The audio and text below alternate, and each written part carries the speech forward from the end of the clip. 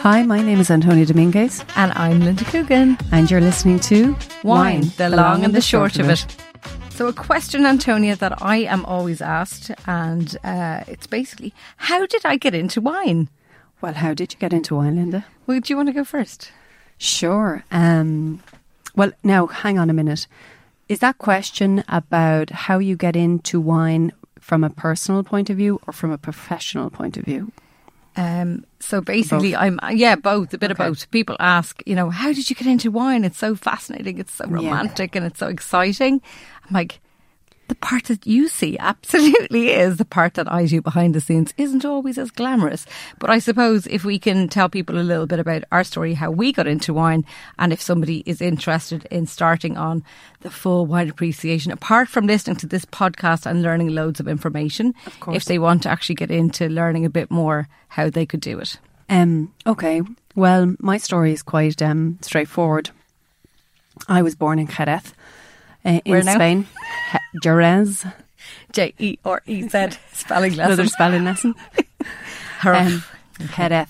So, for those people who don't know Jerez, it's about an hour south of Seville, on the south coast of Spain, and it's the land of the sherry. The word Jerez actually means sherry in Spanish. So, if you haven't been there, put it on your destination list, because it's such a beautiful town. I suppose it's one of those towns that always had a little bit of wealth because of the sherry industry that prospered over centuries. And it's beautiful because, literally you can smell the sherry when you get off the plane when you land in Jerez airport. You can smell the sherry. Well, I can, at least. I can't wait to take a trip with you. Yes. You keep promising me this, but we need to go, don't we? Definitely on the cards. And for any wine lover, they need to go. Those beautiful sherry barrels on the streets everywhere you go, and just bodegas everywhere you go. So, I was born there. My father was from there, and I still have a huge amount of family down there. And I suppose we were always around wine. And later in life, when we were doing the Sunday roasts as a child back in Ireland, we always had this little sherry barrel in the house. I don't know how he got it home from Spain. I think it was on one of our driving trips. Suitcase. Yeah. But my father used to do business trips down to Spain, and he used to come back with a big drum of Amontillado, or whatever sherry was going into the barrel, and that was pre-Ryanair days, of course. How much would that cost you to bring a barrel? How much? Good question. Liquids, put them in the bag. Exactly. So I was always around it, and wine was always served at meal times. And, my fondest memories of growing up were of us sitting around a table around, meal time, when there was great food. My mum was a fabulous cook, and so was he. And my father always cooked Spanish food.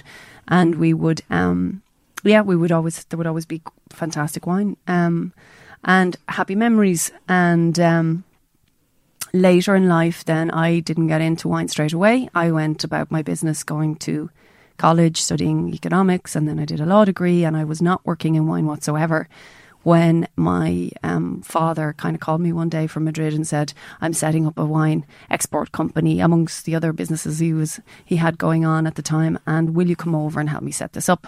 Exciting. That's kind of like a dream come true for someone who, it's exciting. It's not something that you knew come my across. father, you might agree that it was a dream come true at the time. But just for someone like living in Ireland, like to work in something, it sounds very romantic and exotic. Yeah. The mechanics of it were probably not so exciting or romantic or exotic.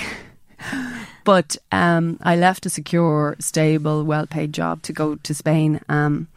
And things took a turn. My father's main business got a hit, and he had to divert his attention wholly to the business and all of that. But I had spent enough time with him visiting wineries all over Spain that I caught the bug, and we had gone out to China because this was the market that my father at the time wanted to focus on. And when we got over there, we saw there was great potential in the market. And so, having caught the bug, even though my father couldn't pursue this project, I decided I wanted to, and I went about finding investment and setting up the company. And I spent the guts of 12 years exporting to China and setting up a company, an import company in Shanghai. So we were both exporting from Spain, on behalf of wineries all over Spain, and importing in Shanghai, and bringing the wines into China, because it's a very difficult market there, as I'm sure you know. But there's a very specific structure around how you import and how you distribute, and it's very bureaucratic, and it takes. I think I totally underestimated what it would take, but no, we did well enough in the end, and I had after 12 years, I had my fill of doing that triangle, Dublin, Madrid, or Spain in general, Shanghai, and all over China, travelling to China 6 times a year. Can you tell me something in Chinese? Can you say wine in Chinese for me? You better be able I should be able to. Okay, say something to do with wine. No, I do know, but I can't remember. Okay, we'll come back to you. My brain has gone to mush. That's okay. It's fine. Yeah, I didn't pick up that much Chinese. Obviously. Be quite honest with you. Okay, so 12 years, so you've a lot of background, a law degree, all this, and then you can't speak a word of Chinese. That's shocking. I know, it's terrible. I actually tried going to Chinese classes for years, and to no avail. Before the end of this podcast, I'm going to find the word for the Chinese word for wine, and we're going to re-record this because I can't embarrass myself to this extent. This is hilarious. Okay, I actually didn't think that would be, a big deal for you, but there you go. Yeah. She's not perfect, people. She's not perfect. So that's it. Yeah. So that's the background, and now I'm working in retail in Ireland, which I was very happy to do, having had 12, challenging years working in the international scene, I suppose. Here I am. And it's funny because we had both heard that each other was working in the wine industry, but we didn't bump into each other till a good few years ago. And I can see why you were busy between Madrid and Shanghai. So, really interesting. And wow. The other thing I would say is, and this applies to people in general looking to get into wine, obviously it helps the sooner you get into sort of the academic world of wine. I think the more doors it will open up for you, and just as your knowledge expands. So obviously the WSET, I started that.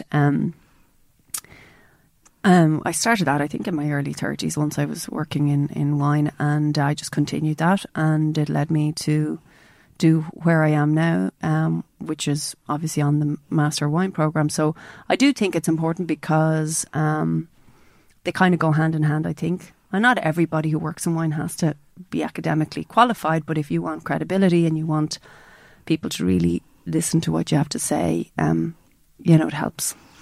So you probably knew kind of that was the industry you were going to get into kind of from a younger age, whereas I just dated someone who... Go on, tell us your story. Who happened to be a sommelier in some fancy restaurants in LA and New York, and he met me, fell in love, obviously. Obviously. Obviously. And this was 20 odd years ago. And, we dated, and he introduced me to the world of wine by bringing me out, wining and dining me in the best restaurants in Dublin. Took me all around Ireland, Kinsale, Dingle, Killybegs, all the hotspots for fabulous fresh seafood and restaurants and everything. So it was an amazing introduction to the world of wine. And at the time, 20 plus years ago, there wasn't the most amazing, exciting wine lists around the place. But he would, look in advance and ring them up and say, will you fax me? Fax. Do you remember a fax machine? Oh my God. No, I swear to God, there was no phone. I'm actually not that old. It talk about 20 years ago, but he would say, can you fax me your wine list? And, or we'd ring them and go on pages and see what they had to offer. But, so we wined and dined all around the country, and I just fell in love with wine. Not necessarily him, but wine. And he was a great influence. He was a good few years older than me, and he had lots of experience working in LA and New York in top restaurants. So it was brilliant experience. So I just kind of accidentally fell into it. I again was working in accountancy and property at the time, so I just did it as a hobby. But then I got the bug as well. And I just, I loved it. And it was something I was really good at. And, friends wanted to say, will you do a wine tasting for us? And, I think your passion is addictive. People go, oh, wow, they're really excited about this and they want to learn more from you. So it was just accidental. And so at what point did you decide to jack in the old job and commit yourself to the wine profession? Well, I suppose when I moved to London, I was working in property and accounts in London, and I said every single day of my annual leave was actually going to do wine courses or visit wineries and things like that. And I was like on my own, like completely on my own. And I thought, you know what, there's something that I need to be doing. So I decided to move back to Dublin and do the diploma, WSET diploma, which is level 4. So in London I did 1, 2, 3, 4. Oh no, 1, 2, 3. And I came home to do the diploma, which was a 2-year course. And a big investment, it's nearly $5,000 of a commitment. So I was working in property and accounts until then. And then I decided, right, that's it. I'm going to take a lower paid job in retail. And that's the thing, it's not as glamorous as you think. Like I took, I'd say, more than a 50% cut in my salary, but I followed something that I was passionate about. So yeah, and 12 years on, here I am. Yeah. So what are the tips you would give people who really want to get into the wine? Maybe they're young and, just ambitious to get into the wine industry, or maybe they're in a different career and they, like what happened to yourself and myself, they want to make the switch. So I would say a couple of things. I suppose number one is find some mutual wine-loving friends and try and start your own little wine club. Meet monthly and do blind tastings and kind of learn from each other. That would be the first thing I'd say, and see if you're interested. I started off, I remember back in, I can't remember what year, but I bought my godparents a wine appreciation course in Gibney's in Malahide, and we used to go every Thursday. And I bought it for the two of them, and they bought it for me. And we used to go for an early bird meal, have a bottle of wine beforehand, and went in and did the class for 2.5 hours. And we learned so much, and we got our ISO tasting glasses, and we just did a 6 or 8 week course and learned so much from that we all became a bit more appreciative of, how to enjoy wine and not just drink it for the sake of it. So that would be find a local wine appreciation course. Start your own little wine tasting club, and then if you are still interested, you could look down the WSET course, which is Wine Educational Spirit and Trust, which is a global body. Not sponsoring this podcast, by the way. Yes, of course. But, level 1 is basically this is white, this is red, and the different flavour profiles. But level 2 and 3 are excellent in terms of for a newbie to wine or somebody who actually wants to get into the trade. Level 4 is what both of us have, the diploma. Unless you're working in the trade, I wouldn't recommend that anybody needs to have that. If you can, take a retail job part-time and just be around wine and be around the retail scene and just get a feel for it, and obviously go to as many tastings as possible. I mean, I was very new to the Irish wine scene up till a few years ago because my focus had been all, to the export markets. And it's been an eye-opener. I mean, it's the same people going to the tastings, it's the same people sharing a passion and all networking and bouncing off each other and opening doors for each other. And we are members of Wine Spirit Women, which deserves a mention because it is a networking group of women in the wine industry, but not just women in the wine industry, wine and spirits and beverage industry. But also just people who have an interest in those beverages. So it's a great place for meeting people and getting mentorship and guidance. And I think I recruited 2 new people today only. Brilliant. It's just, but again, it's mainly for people working in the trade, I suppose. But again, if you're working part-time in a wine shop, it's a great eye-opener to see if it is for you or not. And with wine, all the jobs are kind of stepping stones, I suppose, into different areas of wine. Wine recommendation, Linda? Will I go first? If you want. Okay, well, this one came to mind because I served it recently at a bit of a dinner and work, and it went down a treat. It's the Pétalos from Lierto.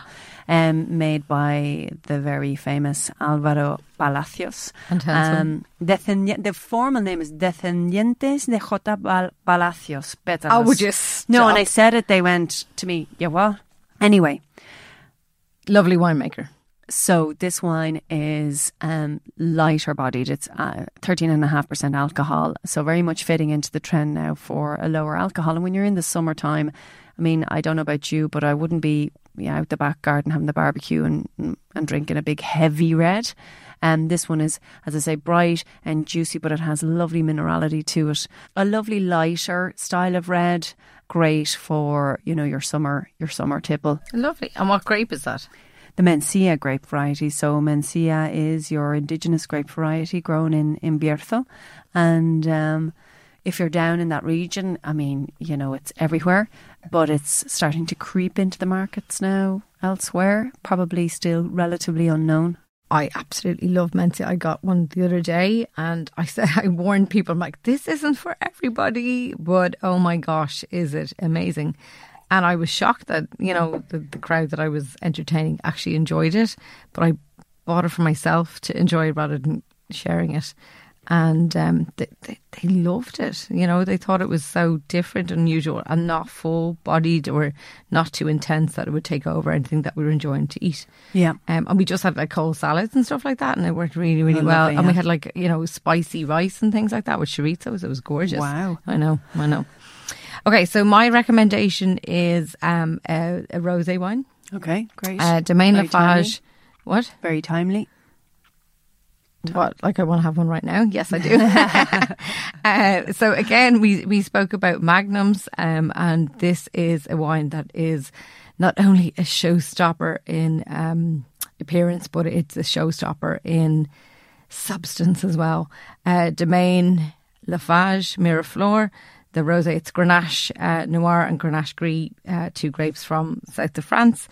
But it's not Provence. No, it's not. It's not Provence. It is, which is very fashionable. So this is not there. It's gorgeous, really, really strawberry, white peach. I know you're thinking tropical peach, but it's kind of a white peach, very subtle. Pomegranate, cranberry, more dried fruits, but then this beautiful fresh acidity, and it's gorgeous. It's absolutely gorgeous, and it's a tall structure of a bottle with a very long neck, and when it comes in Magnum, also it has a glass stop closure as well. So it's a really show-stopping piece to have for like a dinner party or anything like that. Gorgeous. And reuse the bottle for your water sustainability and all that. So again, widely available in good independents. And I really, really enjoy it. Okay, Antonia, are you ready for this? No. Yes, you What are. is this? Depends on what this is. Okay, so this episode is getting to know us a bit better, and I just wanted to throw a few little questions, like a quiz of getting to know us. How do you feel about that? Yeah, okay. Are you Let's go okay for with it. this? I think so. Be eating my words in a minute. Go on. Right, here's the actually. Oh, there's the timer. Okay, here we go.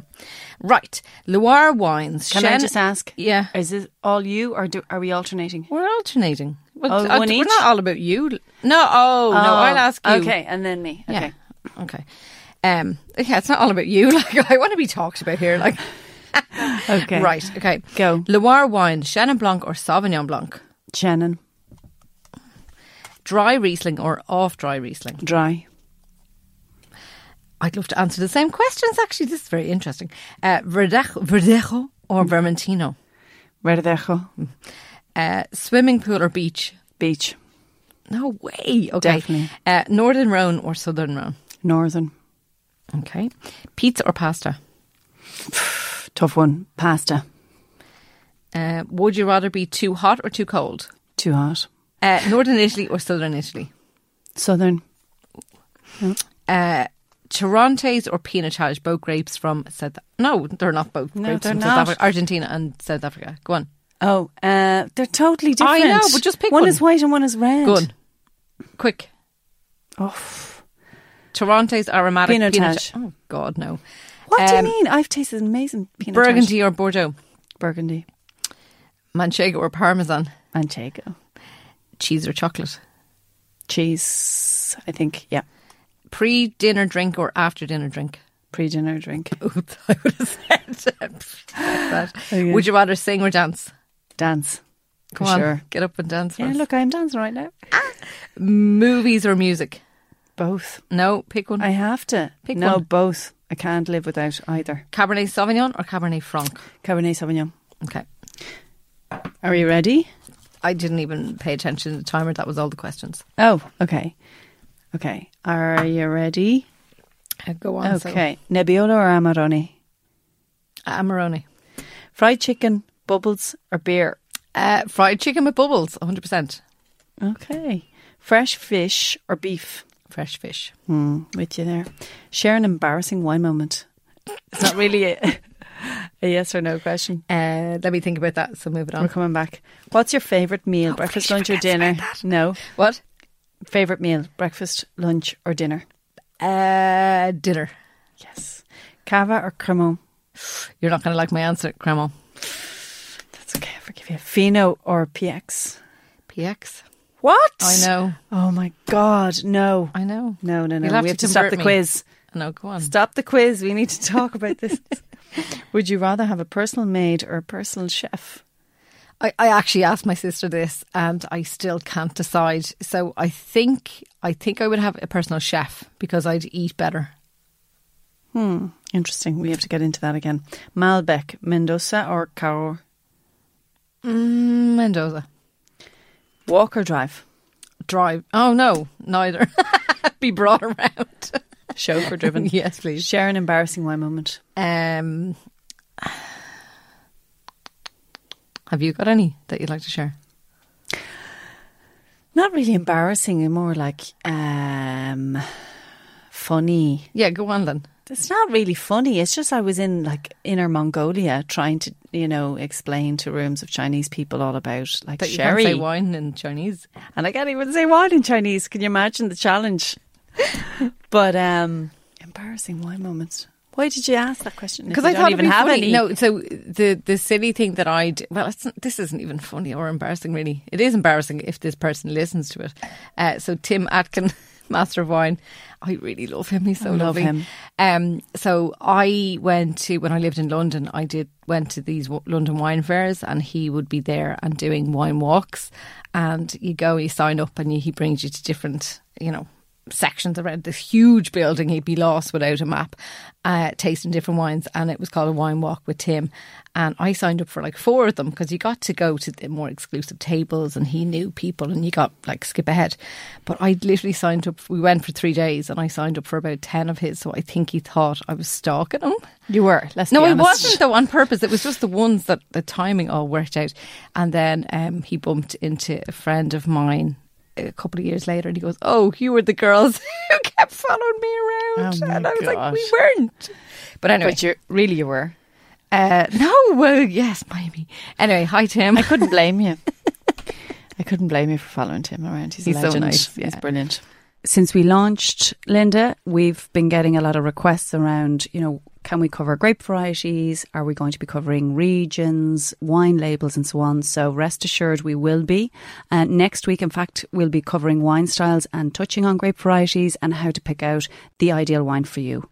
And then in future episodes, again, we'll be covering grape varieties in more detail, regions, food and wine pairings and so on. But I think one of the big ones is wine labels and how to really pick out a wine that suits you based on the information that you can see on the label. Which sometimes can be a lot of marketing jargon and other times it can say nada. So we'll help you. Exactly. We'll help you out. Can you believe we were just talking about Tim Atkin? And I've just in looked the at podcast studio. Yes, and I've just looked at my emails, and what is the first email that appears? It's my weekly Tim Atkin email that was not timed. Oh my God, what's going on? Sorry, my storage is full. Anyway, we'll have to it's tag Tim. Tim. It's Tim, and we love him. Even though I've not met him, and you've stalked him. No, but don't say that. sorry. That's hilarious. Okay, Isn't that grand. unreal? Yes. Tim Atkin.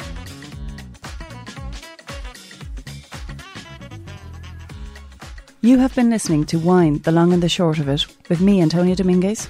And me, Linda Coogan. Subscribe to and share our podcast with your wine-loving friends. Cheers. Clink.